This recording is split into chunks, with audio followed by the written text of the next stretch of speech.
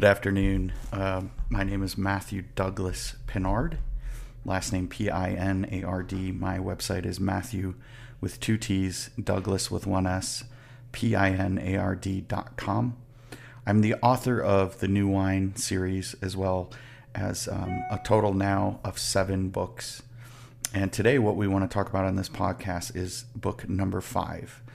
Book number 5 is entitled The Precious Blood. And it involves something that I think has significant importance to the entire world. And when you hear about this story, I think you'll understand why I say that. If we look at what's happening in the world right now, not just the level of natural disasters that seem to be occurring, in my opinion, fulfilling Book of Revelation prophecies. For example, an earthquake per day that is happening right now. It's been happening. I've been tracking it for at least 5 years. We just saw multiple volcanic eruptions within the same week, to include 2 simultaneous volcanic eruptions on the island chain of Hawaii. We've had numerous storms, record-setting storms. Hurricane Ian, which broke many records. We just saw a massive winter storm go all the way across the continental United States. So we're having these natural disasters at the same time as everybody is quite aware we have this spiraling out of control proxy war in Ukraine. This is obviously, to me, and I'll give you my credentials and background in a moment, but clearly the United States and Russia are at war. I believe that it's only a matter of time that it's a full-blown conflict between NATO, China, Russia, North Korea, potentially, and Iran. So what I'm about to discuss with regards to the precious blood, I think has significant relevance to these world events.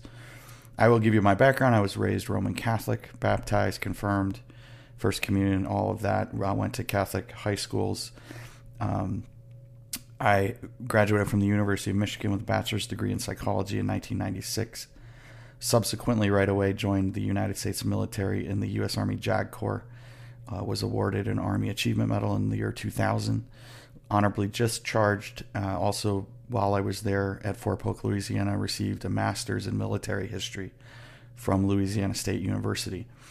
And this book today that we're going to be talking about, called The Precious Blood, is book number 5 in my series.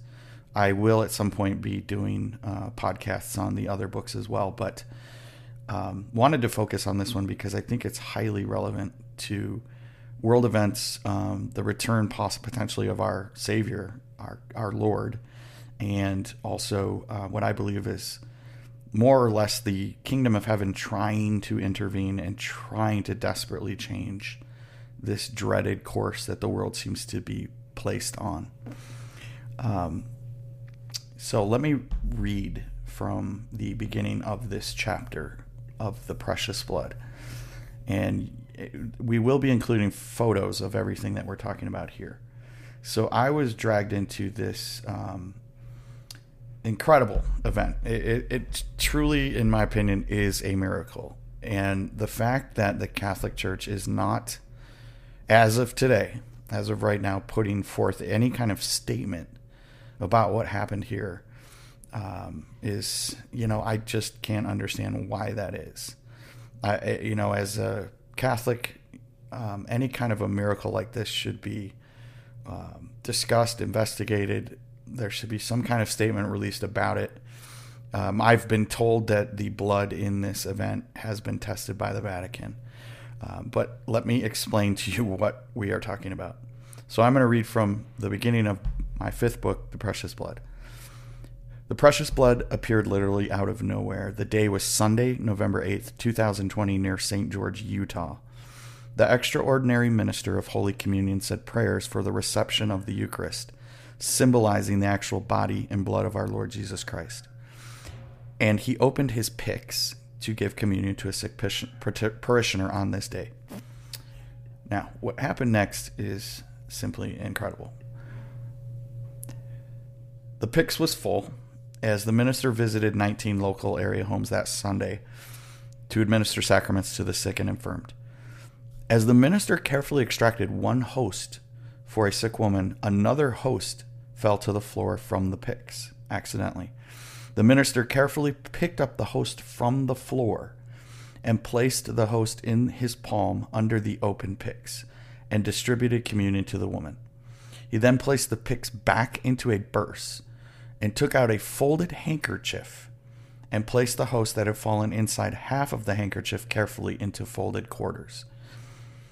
The minister then folded the handkerchief again about an eighth so he could fit the handkerchief into his shirt pocket. After visiting the rest of the parishioners and administering Holy Communion to each of them, the extraordinary minister went home around 2 p.m. In the minister's house, there is a crucifix and a candle on the fireplace mantel, where he then consumed the dropped host placed inside the handkerchief.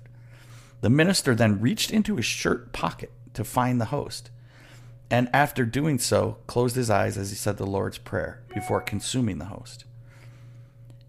As the extraordinary minister opened the handkerchief with both hands to the half unfolded portion, he immediately saw the entire white, just laundered handkerchief was covered in what is now being called the precious blood. The extraordinary minister was shocked, as he was a first-hand witness to what later would be formally investigated by the Roman Catholic Church as a precious blood miracle. In essence, if you were not raised Christian or Catholic, it's an undeniable, unexplainable, certainly paranormal, physical manifestation of blood out of seemingly nowhere. Now, at this point, I want to show some of the photos from this. I'm going to show on this podcast the blood-soaked handkerchief, which we will show here. Also, what was very interesting was I happened to be in St. George, Utah, when this event occurred, which if you read some of my other books, I think you'll understand that that was not a coincidence. I definitely felt like I was supposed to be there for that day. In fact, my wife, Carol, and I were visiting that area because I was working with local retina surgeons on a Monday, the Monday after this happened, for my job. And the sky, the night before this incredible event took place, turned this golden ray. I can't explain it. It looks like heaven opening up on earth. We will also show a photo of that as well. And then the day that I was handed the manila folder with documenting these events, which I didn't know that this had occurred until a few months later when I was back in the area again working with retina surgeons, and a woman had come up to me in the Catholic Church and said, "Did you hear about our blood miracle?" and showed me the photo, which is incredible, which is on the cover of this book. But also, the second I walked out of church after she handed me this incredible folder documenting these events, I took a photo. Right above the church was hovering what appears to be an angel shaped as a chalice, which is fascinating to me because, a chalice in religious ceremony is used to administer, whether it's sacred wine or communion. That would be the vessel that could be used. So this manifestation of blood on this handkerchief, this extraordinary minister was obviously shocked and ended up writing a sworn statement, like a legal document, testifying that he had just laundered it. There was no rational explanation for blood just appearing on this handkerchief. Now, what's fascinating to me, and I really want to see in your comments what you think the reason might be for this, but I've been told it's been tested. Everybody on the face of this earth should have a right to know the results of that test. But in my opinion, and I'm just going to say this because I think there's a lot of people that I talk to that feel this way. We live in a time, and the Bible even says that this would be the case, where good is called evil and evil is called good. We see a number of things going on, a lot of controversy over, for example, the COVID-19 pandemic and people being forced to wear masks or not wear masks or being forced to have vaccines. I know I had to have a vaccine for my job, and there's disparate treatment, it seems like, who's vaccinated, who's not, who's getting a booster, who's not getting a booster, how many boosters do you really need to be safe? And it just seems like there's a lot of not just misinformation, but almost like I would say a criminal covering up of the truth behind the safety and efficacy of these things, and also the necessity of a mask or a vaccine in preventing transmission of this thing, which I did have in May of 2022. Was a trip to Hawaii and came home and was very sick. Had the vaccine already, but contracted COVID. Was very sick for one night, and definitely believed death was possible. So I'm not downplaying the fact that there is a pandemic and a need for treatment. What I am questioning is, number one, how did this COVID-19 escape from a lab in Wuhan? I think there's been a lot of new information to come out to suggest that there was this gain of function testing going on there. And also, what data is showing that these vaccines are safe? Personal story, I had a cousin that I'm not saying for certain that this is what caused his passing, but had recently been vaccinated and went down to work out on his exercise bike and fell over from a fatal brain aneurysm. Very heartbreaking for us as a family. But I've heard story after story after story after story after story about similar situations like that. Certainly the Stu Peters documentary that is out there, if true, is very, very concerning.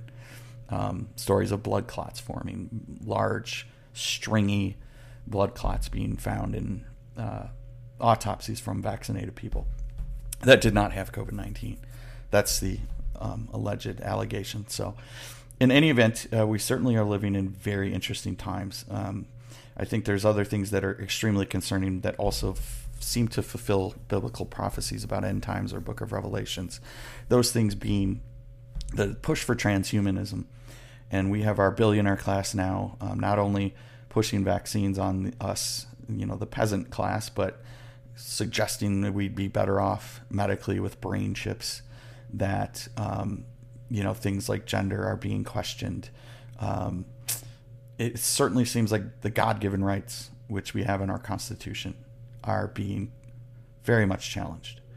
And so going back to this book, the appearance of this blood and the potential that this could be the return of our true king on earth. And the fact that his very own church isn't talking about this is extremely concerning to me.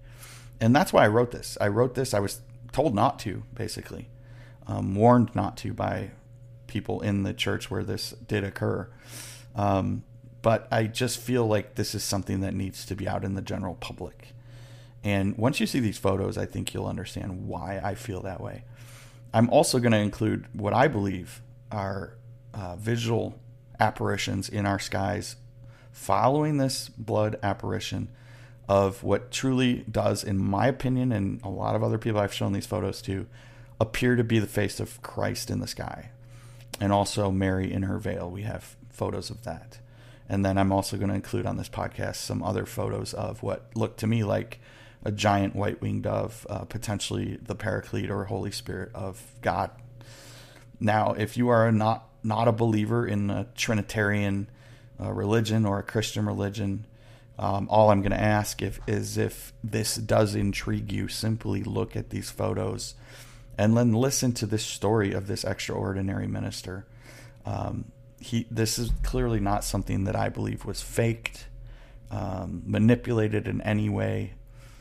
And I'm really doing this podcast to not only get this story out there, but to hopefully force some kind of response from my church that I go into, daily to do a rosary for peace, that I go and participate in these ceremonies of receiving communion, which in our religion is, in the literal sense, you're supposedly consuming the very body of Christ.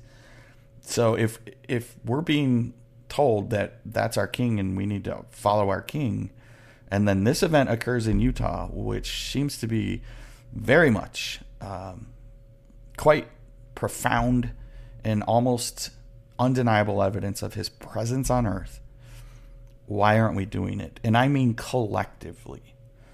Obviously there's a lot of open Satanism going on, not just in Hollywood and among celebrities, but elites, people with obscene amount of money. I think the wealth disparity on earth is the worst it has ever been in history.